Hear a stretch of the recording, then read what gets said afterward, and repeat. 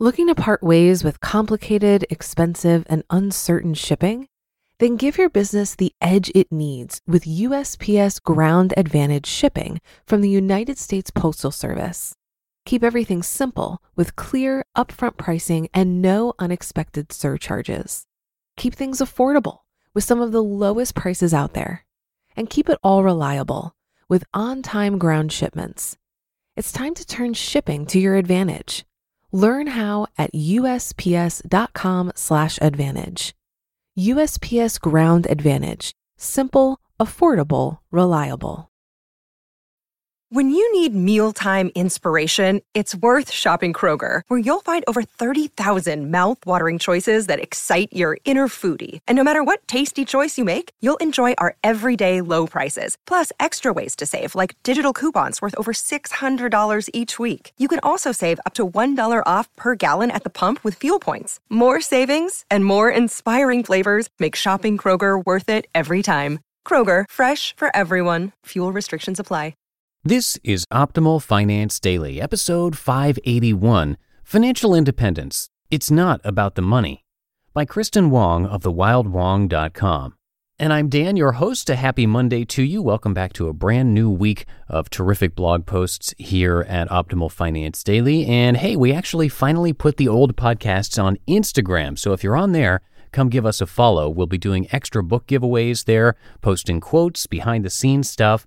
And you can see all of us hosts on the very first post. Just swipe to see all of our individual pictures, including mine. If you've ever tried to guess what I look like, I know that I sometimes try to guess what radio and podcast folks look like. You'll also see a fact or two about me, plus there'll be much more to come. So check that out. You can find us on Instagram at Old Podcast. That's OLD Podcast. And we look forward to seeing you there. For now, let's get right to our post as we optimize your life. Financial Independence. It's Not About the Money, by Kristin Wong of thewildwong.com. This is going to sound greedy, but I've always wanted to be rich. If you grew up without much, you probably feel me. My mom and I would go to the grocery store on Sundays, and I'd watch my dad hustling his way through the produce section where he worked. We were always on a strict grocery budget, and if I wanted something, the answer was typically, we can't afford it. I thought it was funny that my dad worked at the grocery store and we couldn't afford a lot of the stuff from that very store. As a kid, my financial goal was to make enough money to buy Oreos whenever I wanted. We were broke enough for public assistance, but we had enough that my parents felt we could get by without it. We weren't starving, but money was a constant obstacle. I grew up thinking that money could solve just about anything. I knew it wasn't everything, but I also knew, as the saying goes, it's better to have money and not need it than to need it and not have it. The money happiness benchmark. Contrary to what I told myself when I had to put back the Oreos, money can buy happiness. A few years ago, a study made the rounds that validated Daniel Tosh's "ever seen a sad person on a wave runner" joke. According to the Wall Street Journal, quote, "It turns out there is a specific dollar number or income plateau after which more money has no measurable effect on day-to-day contentment. The magic income, $75,000 a year. As people earn more money, their day-to-day happiness rises, until you hit $75,000. After that, it is just more stuff with no gain in happiness." End quote. Of course, the numbers vary, but a comfortable income can make your day-to-day life pretty cushy, and this study supports that. It makes sense. You don't have to worry about bills as much. You don't have to worry about whether you can afford a nice dinner. To me, that $75,000 benchmark simply represents the freeing feeling of financial security. Money makes you happy the same way not having a rare illness makes you happy. You have a lot less to worry about. That said, the interpretation of the study is kind of, well, wrong. It's not the money that makes you happy. It's the fact that you can buy Oreos without feeling guilty.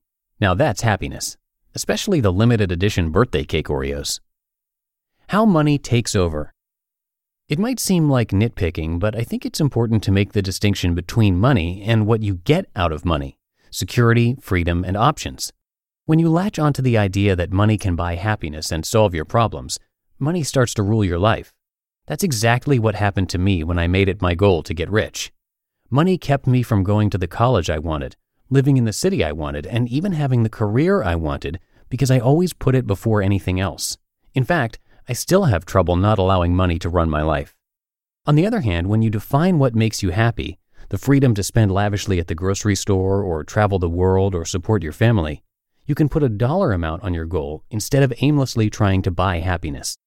It might be more or less than $75,000, but we all have a money happiness benchmark, the price it takes to eliminate common worries and enjoy a comfortable life.